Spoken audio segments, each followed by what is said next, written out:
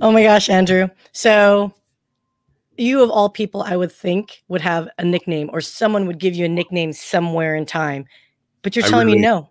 No, I really don't.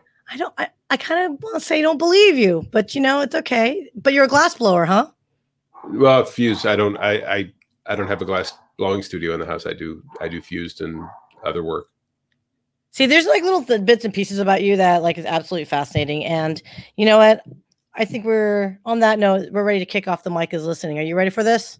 Ready. Well, hey, that's okay. It's been ready because you know what? The mic has been listening. So let's kick off the mic is listening show.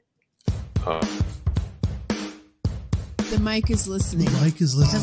The mic is listening. The mic is listening. The mic is listening. The mic is listening. The mic is listening. The mic is listening. The mic is listening. The mic is listening. The mic is listening. The mic is listening. The mic is listening.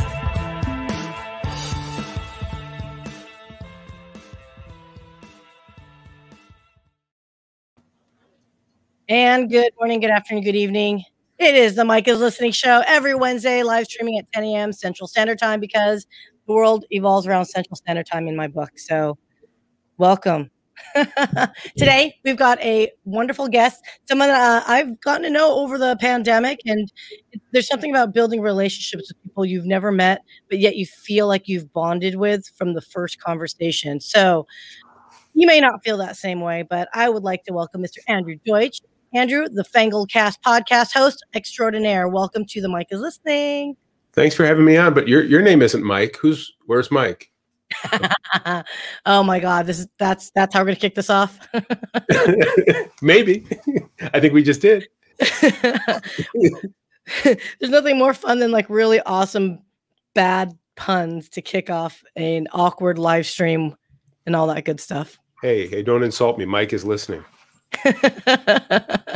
So, Andrew, it's funny, when the very first time I met you, it was through Frank Agan's networking group. And I've decided today is going to be a name dropping day because there are some folks when you meet in a networking context where you just feel like you want to help out or you just want to promote or you just feel like, you know what, these peeps are like my tribe that we're actually going to help each other grow. Did you feel that way when you joined up with Frank's crew? Oh yeah, that's always sort of the mode that I've been in, and his group is great. It's really a good group of people. I've been in some with just I don't know why people are even members of the group, where it's really I'm just here to pitch my stuff and I hope you do business with me and I really don't care what you have to say kind of stuff. Whereas Frank's group is really a great bunch of people that are interested in both sides of the coin. Yeah, no, it actually threw me off for a little bit because I'm so used to asking people, okay, so, how can we work together? And then they go straight into about themselves and not once will they ever reciprocate with a question of, hey, what do you do? Yeah. I was in a group and someone had said, you got to go to this thing because it'll blow your mind that these people are something. And I was in a group you break up into little breakup groups. And the first person pitched 7 MLMs that she's involved with, 7 multi-level marketing scams, trying to see which one of the 7, that was her premise. These are the 7 that I'm making millions with. Which one of those is going to interest you? Because if you're in this group, you're going to sign up for one. And I literally just clicked and gone, done. I didn't even have to response. Wow. Well, okay, look, so I'm actually new to this whole entrepreneurial world, quite frankly. I left my corporate life in 2017, traveled for a year and a half, realized I have champagne tastes on zero budget. So I had to go figure out what my next life career was. And so my business partner, Aaron, and I launched Innovation Media Enterprises, which produces this wonderful show. We're podcast producers and strategists. Mm-hmm. And it fascinates me as when you cross over from corporate world to entrepreneurship, the value of networking as it really is, it's so the definition is different and the value you get from those types of relationships is different. And I have to say, I didn't realize how much of an art it really is. So Sejal, nice for joining us. Thank you. But that art, it's not just simply glad handing business cards anymore. And heaven knows with this pandemic, are we really going to be handing out business cards with each other anymore? Yeah. Networking existed long before the internet ever happened. And the same kind of weird behavior that we used to see in networking happening in rooms happens in the digital space. Because I remember going to networking meetings, and there's always that one guy who's, I don't know, financial services, insurance, whatever, who just basically spends the entire time passing out business cards around the room, like trying to kill mosquitoes with a shotgun. I mean, and by the end of the day, when you go to leave the room, there's about 50 business cards on the floor near the trash can because people are so disgusted they don't even make it into the can. And that's not what it's about. So it's the same thing happening in the Zoom room where, somebody in the chat call me to sign up for, and pitch in their stuff. Whereas it's really about developing a relationship with people. Exactly. And it's so much more meaningful now because of the pandemic. We're looking for more than just the pretty faces, I mean, look, Andrew, you caught me with your handsome, charming ways, but really it wasn't until we actually sat down and had a conversation with each other that I realized very quickly, you're more than just a pretty face, right? Oh, geez. Thank you. I think. Oh, stop it. Well, what's so funny? Like, I just realized though, too, like, because we do have to be so conscious of the words that we use and what we choose. Yeah. People like me, like, I'm very fearful. I'm going to get some massive complaint because I think before, or I speak before I think more often than not. But so everyone that's listening, you're all handsome and beautiful as well, inside and outside. Just full disclosure, just in case I get some proper feedback. To be clear, I've never once said something that caused me to have to put my foot in my mouth more than 1,000 times a week. Oh, well, look.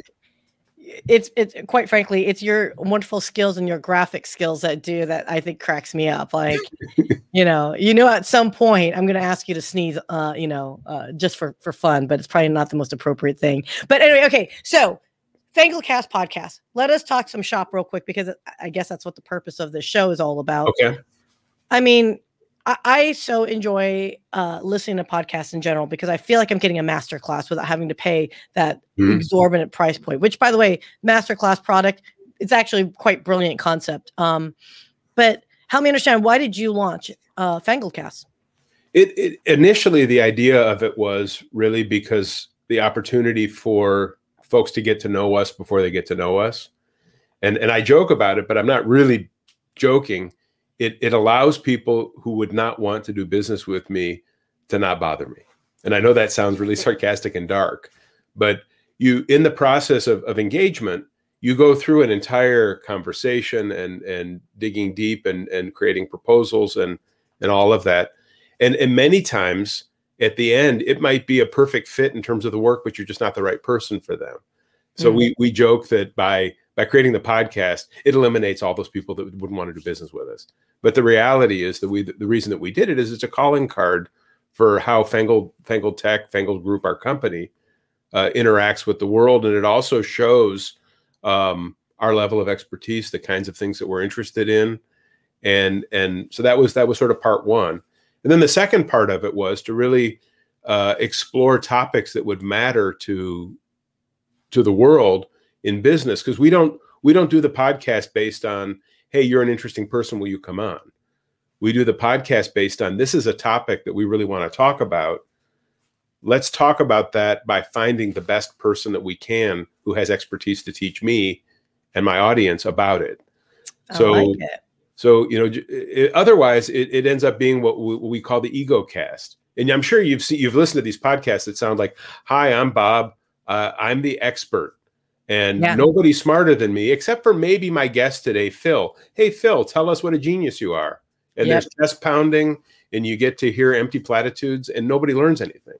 Yep. So, gosh, it's that echo chamber, right? Yeah. So we try really hard to do that. So, for example, there's an episode which isn't profiled in the ones that I gave you the clips, but a gentleman who I've known for 30-something years, who's an expert in the evaluation and the understanding of how curiosity affects the workforce.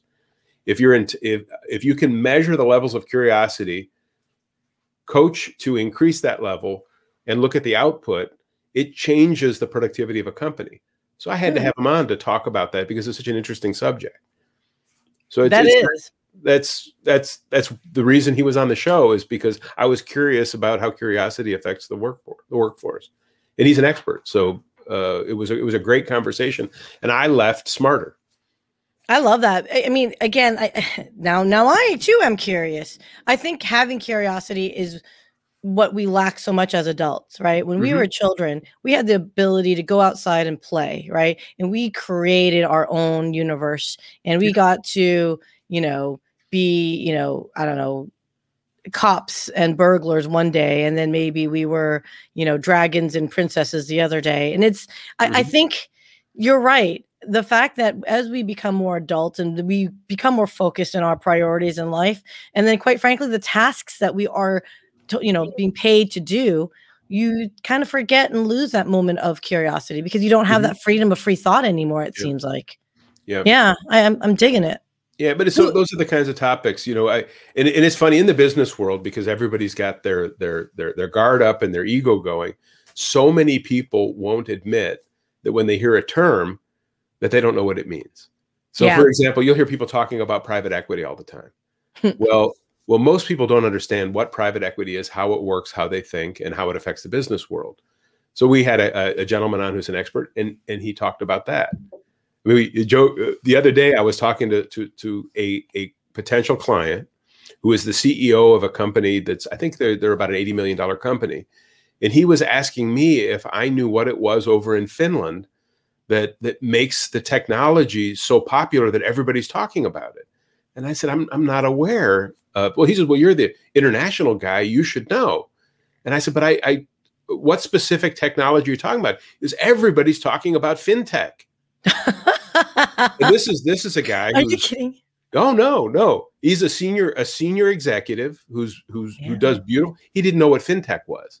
That's crazy. So, but so many times there's these topics that people, I sat in a job interview years ago, and one of the guys asked me about SEO, and the other fella in the interview didn't know what he was asking me, but pretended he did.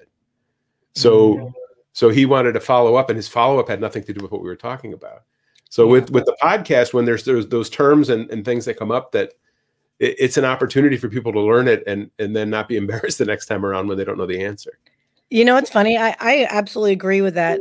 When I was in tech sales, there's an assumption, right, that, oh, you're selling technology, therefore you must know it. It's like, look, people, if I can solve your technical issue, you've got bigger problems in your environment, right? I know enough to be dangerous, as in I can speak the vernacular enough to at least have a cohesive conversation. But you put me in front of like a networking switch, I will plug things in and out and turn it on and off. That's about the extent of my skills, So, what, I love the way you're putting this, because and the way FangledCast to me, and I've been watching you and stalking you because, that's what I do. It's fun. I like the fact that you have such a broad swath of content as far as the topics aren't the same. It is, like you say, the subject matter experts in particular areas. And sometimes if it's niche, it's okay. But if it's something where you're just interested in learning more about, that's okay as well. You had a guest on, and I'd like to go ahead and play this one. And it was talking about niching down and showing that value that you provide for your clients. And so I'm going to go ahead and play this for just a quick second here. And I'm going to quiz you, young man. Okay, and, I've got my quiz hat on. I know. Okay, talk to me about what exactly was going on behind this, because I always love these types of conversation, but there's got to be some level of inspiration behind it. So here we go. At the core of Fangled, we always say we help people convert every touch into voracious advocates for their brand. That's our pitch every time we give a talk. That's part of it. But what's interesting about this differentiation model, and I think this is somewhere where you and I are completely aligned, is differentiating from your competitors matters, yes, but differentiating in a way that takes into account what matters to meaningful to your customer and puts you apart from any other solution that's out there to the same problem that you're solving. Yeah, it's really, the smaller that you go, the less competitors that you have. But the trick is not to find the smallest problem. The trick is to find a problem that nobody else is addressing that is a demand. So if you think about the Swiffer, we always call it the Swiffer. Like, have you found the Swiffer in your industry? Is they did they did research, and women were saying, we work hard all day and we want something convenient, easy, quick, and cheap to be able to clean. So that's why they had these disposable cleaning, and it launched this huge industry of disposable cleaning products. I don't even know if you remember that as a market. So that is so funny that she brought up the Swiffer analogy, which I thought, I didn't even think about it, right? Yeah. As a business professional and as a, let's just be honest, not the most domesticated individual. Yeah. There's a difference between being domestic and domesticated. That's a whole other conversation. That's interesting. In my context, it applies either way. So, I mean, but I find that very interesting because it is a very important point to make, right? Is we all want to be different. We all have to share our specific value to our client and answering a particular business need.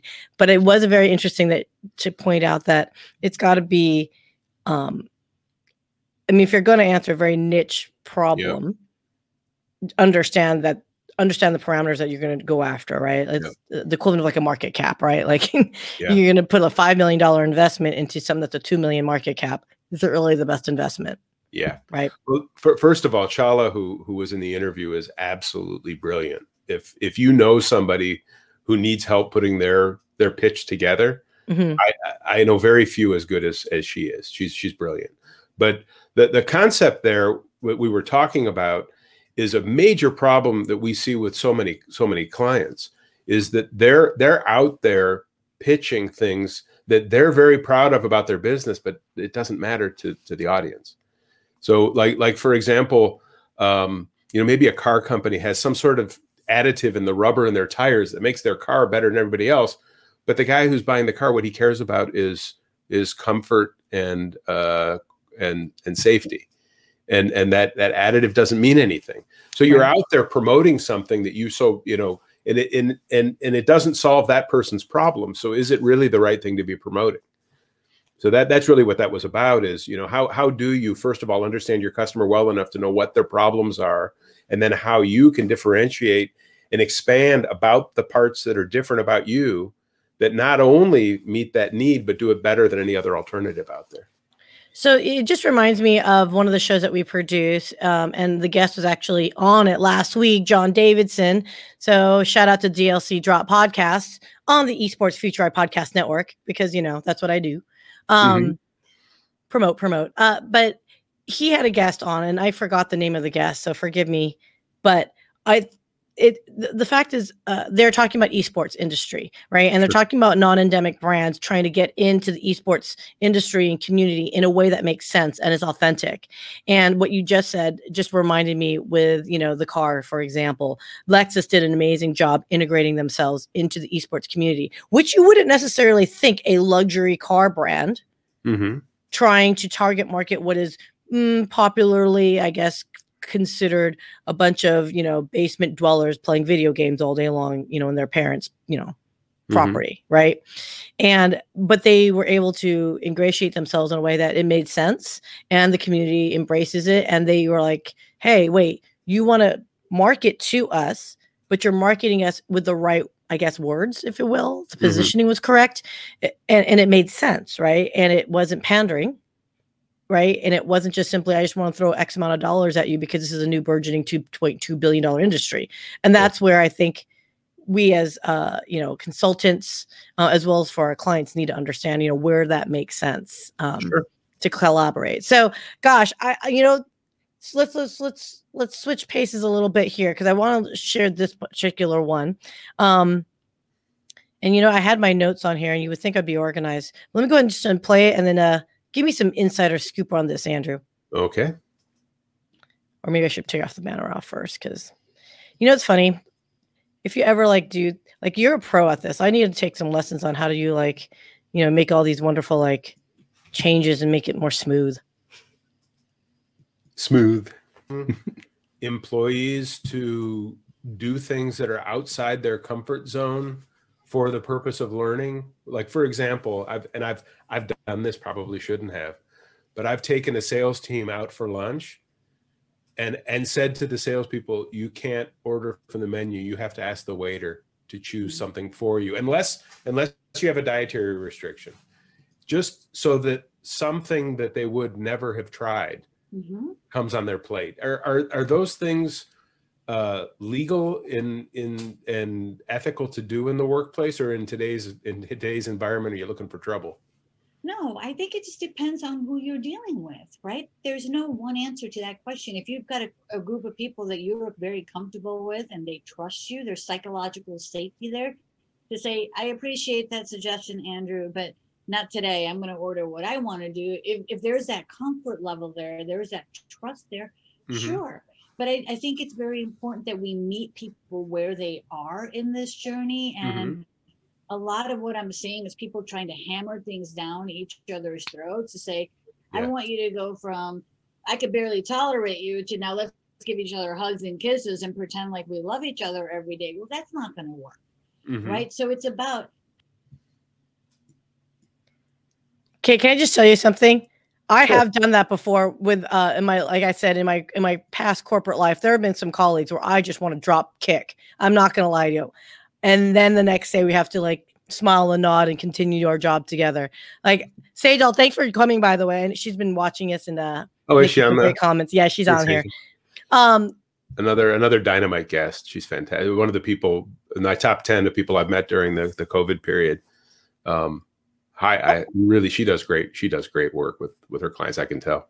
Wait, you guys don't know each other? Oh, I thought you guys knew each other. Like your conversation was so fluid. It was so fun to listen to. So how did you guys meet? Met, I saw her TED Talk and was fascinated by it because of, and I don't, if you get a chance to see it, go out and see her TED Talk. I don't want to steal the thunder.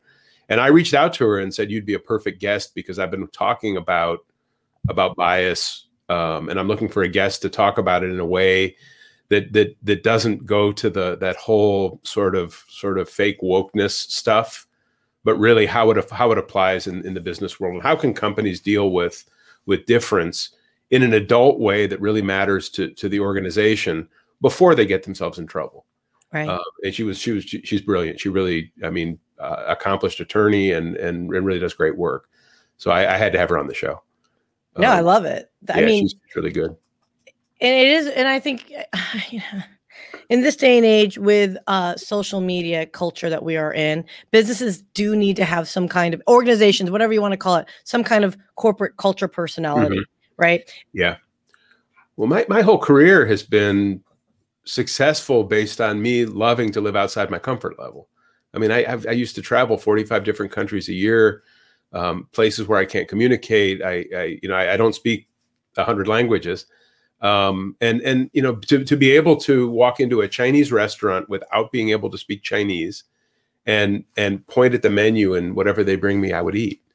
Or I would use these cards where I'd leave the hotel, on one side, I'd write in English, chicken, not too spicy with vegetables, and then have someone write the Mandarin on the back. You learn that, holy cow, if I'd have gone in there and ordered what I know, I wouldn't have had that experience.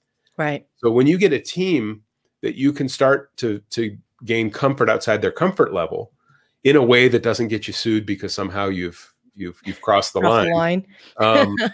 You start to get people that, and I joke, if every meal's a hamburger, that's all food is hamburgers. Let's try something different. And it gets them also thinking in other ways about how to solve problems and do things within the organization. So that's really what that conversation was about. You just inspired me, and I'm such a visual person that, if you're eating hamburgers every day, your assumption is food is going to be layered upon layered upon layer eaten with your hand, right? Yeah. And once you introduce someone into the wonderful world of like, I don't know, sushi, right? It is still stacking, but it's totally different. Yeah. Parts and pieces, if you will. Yeah. Yeah, that's really interesting. Ooh, I'm gonna have to come up. That's a really neat idea from like a team analogy perspective, I guess, and working with a collaborative. Yeah, our new restaurant chain we're going to open up a new restaurant chain together. We're just going to call it Feed Me. And when you get to the table, the waiter comes over and you go, feed me, and they bring you something. No one will go. I would like that. Yeah. Well, with all these allergies everyone has, though. Yeah. Forget about it. Feed me. My restrictions are. There's a scroll just drops down. Announce it. My scroll. Trumpet. Yep. Oh my gosh. I want to do that one day just for giggles and see what happens. But do it in a restaurant of a style of food that you've never eaten before. Like my wife and I, we went once to an Ethiopian restaurant, and who knows what to order. So I said to the waiter, "We've never eaten this before. Bring us what will make us excited to come back." And that's what we had for dinner. You know what? I think chefs love that the most, right? Because it's not just like, look, I'm Thai, family's from Thailand, and don't get me wrong, and I love pad Thai. Don't get me wrong, but there's more to Thai dishes than pad Thai. I'll tell you that much. It's like, great. I'm glad you like street food. Okay, well, would you like to try other stuff? There's regions. Yeah, and when I'm in Thailand, that's one of the places where I just say, "What's the best green curry you have, or what's the best masman?" and bring me something. I'm probably not pronouncing that right, but hey, I understood what you're saying. And by the way, it's not to say that my accent's any better, so don't even worry about it. Okay. I remember when I went to Thailand, I was so excited. It was my very first time leaving the country, and I'm there, and I'm like, I'm home of my peeps, and I'm talking, and they're like looking at me like, yeah, you're not from here, clearly. Yeah, no, my equivalent of the Thai accent is like saying in Spanish, "Hablo Ingles." Oh, that's good. Yeah, that's how good my accent is. And thank you so much, Sejal, for adding your TEDx talk. I was just going to ask for that later, so that's good. We can add that to the show notes. So, okay, now there's I want to highlight more. So let's go ahead and get to this one, and let's talk more. All right. StoicNative.com website. You talk about the moment that your dad encouraged you to become a business person. Can you tell me a little bit about that? And it's funny when you dramatize things, you look at one particular moment and you say, that's the moment. And, I think when I look back on it, it's not really a moment, and that's why I have a really close connection, or at least an insight into community and what that means. And more importantly, as you mentioned, family. A lot of times we talk about business and things like that, but a lot of the impacts and mentorship that I got was from my family, and my family's very hardworking. My father was very much the same, and he always taught us that, or at least told us, that he never really got the opportunity or the support to be able to do the things that he wanted to do. He would always talk about his ideas that he wanted to happen in our community on the reservation, and he just couldn't do it, either from lack of funding, lack of support, lack of knowledge. And he just always taught us, I never got to do these things, and I would like for all of you to be able to do these things, to not rely on other people to be able to make your income, and give yourself a little bit of freedom to do what you want to do. And so him just always talking to us and teaching us is mostly that. He's just, you need to go to school to learn about what it takes to run a business, and what it takes to do this, and what it takes to do that. And, my dad was a very talented guy in art as well, and he just never had an opportunity. That was Palmer Gambler, and out of context, it may have seemed odd to people who don't know what that one was about. It started with me being curious. How does a guy who grows up in a place with no entrepreneurial, or very few entrepreneurial role models, get that spark and create a successful business? Palmer grew up on the Navajo, the Dene Reservation, and I mean, in an area filled with abject poverty and otherwise. And through his creative skills, created his own fashion line that's been very successful, and grown a business. And I had to understand, for my own personal curiosity, how does someone that doesn't have those role models get the spark and be successful? So that was what the conversation was about. He's a great guy too. Yeah, no, I mean like that, like, so I'm the Dallas co-chair of the Global Leaders Organization, and it's all about entrepreneurship, and it's about the entrepreneurship stage, if you will, that's often overlooked for those, especially if they're looking for a capital investment, et cetera.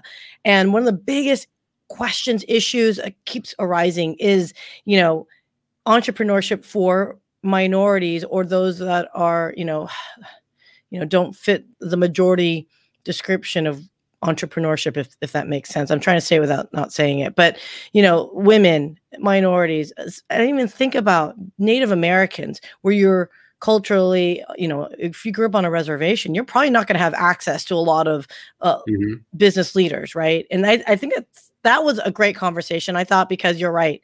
Where do you get that from? Where did it come from? And sometimes it's just fire in the belly, and other times it could just be that one minor, small moment that you've interacted with someone, and it just launches you off in a different trajectory. Yeah, and his brand is Stoic Native, and he's just done some really cool stuff. Some of it is for everybody, and some of it is for tribal pride type wear. So it's a combination of things. It's really, I think he's got a great eye for design.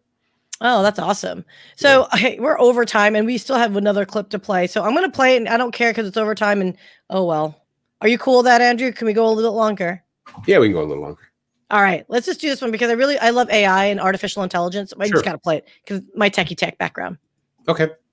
To what the heck is AI for people who think they know or say they know but don't know? Yeah. So AI is like a really broad term. I think a good way to think about it is it's artificial intelligence. You're trying to use a computer to mimic what a human might be able to do. The cool thing about it is that in a lot of cases, AI can do things that humans can't do as well, and vice versa. So humans can do things that AI can't do really well. There are obviously a bunch of different types of artificial intelligence out there. There's recommendation technology, which is core to what we do, which is figuring out what people are going to buy or making recommendations to customers. There's natural language processing technology. So how do we understand, human speech? And there's image processing. There's all kinds of different sort of sub areas of AI. But really, I think the way to think about it is that you're trying to sort of mimic a human process. And the basic sort of building blocks there are, you can think of it as just any kind of function. So you've got some input, some training data. You have a computer take a look at that training data and figure out what's going on, what are the patterns, and then you apply that in some other area. So for example, if you want to train a computer to play chess, you show it a bunch of chess games, figures out how chess works, then you can have it play chess. Or you want to make recommendations, you show it a bunch of transactions, and you have it figure out what things people might want to buy. So, okay, just to plug artificial intelligence, it is not necessarily immediately equated to Skynet, okay? Because I think a lot of people often typically think like that, right? AI, artificial intelligence, machine learning, and all that stuff has a lot to do with automation, right? And having the ability to compile a bunch of raw data in a way that's cohesive for our brains to understand it and leverage it. And now, how did you find them? Because this is, again, vastly different from your other topics that you have covered and we've highlighted so far. Yeah, they're actually, we've partnered a little bit on a project for an AI system that helps industrial distributors with multiple SKUs to create predictive models to help their sales team be more productive. Using the tech, most big industrial distributors have such a churn on salespeople, so they'll hire 100 guys and 10 stay. What this does, gets people up to speed faster. It helps the salesperson know what next should be offered. It helps them sell all the 1,000 pages of the catalog instead of the 10 they're comfortable with. Yeah. So we're working together on a project, and I'm always fascinated with it. So I asked them to come on and talk about how they've been successful and what they do and what AI actually is, as opposed to robots taking over the world and Arnold Schwarzenegger movies, Exactly. Yeah. So don't be afraid of AI, everyone. But that being said, there is some, it's just, someone had told me this. AI is basically as good or as evil as the programmer who coded it.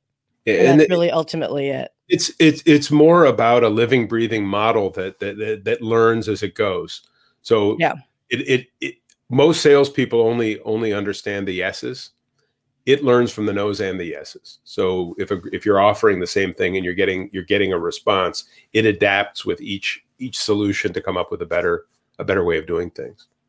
Love it. So on that note, if you are looking at different ways to do better things, marketing, obviously, how else can we get a hold of you, Andrew? You're amazing, and I love you. Thank you so much for joining us. How can people get a hold of you as well as Fangled Tech? You need my fax number? Is that? You're not that much older than me. Yeah, I'm on LinkedIn. You'll recognize a guy with my name and my face. If you want to follow or connect with me there. Our company, as you can see, FangledTech.com. You can check out our website, and of course, go on YouTube and do a search for FangledCast, and you can check out the actual full-length episodes and many more from the FangledCast. Awesome. I really appreciate you, and I appreciate all the time and effort you've had to join me today. And I know we ran a little bit long, so I really appreciate you. So thank you so much, Andrew. It was such a pleasure. It's always great to see you. No, you're the rock star. You're the rock star. Oh, no, you're the rock star. You're the rock star. All right. So on that note, guys, I am Sia Yasso Tornra, and I am the producer of the Esports Future Eye Podcast Network in partnership with MAP Esports Future Eye, and my business partner, Aaron, and I are with Innovation Media Enterprises. If you too would like to learn more about the wonderful world of podcasting and how it can help you, and why do I promote all these shows? Well, it's because, when you have cool people that you work with, you want to share their successes because, all ships rise with the tide. And on that note, everyone, I think that wraps it up for another episode of The Mic is Listening. I will see you next week.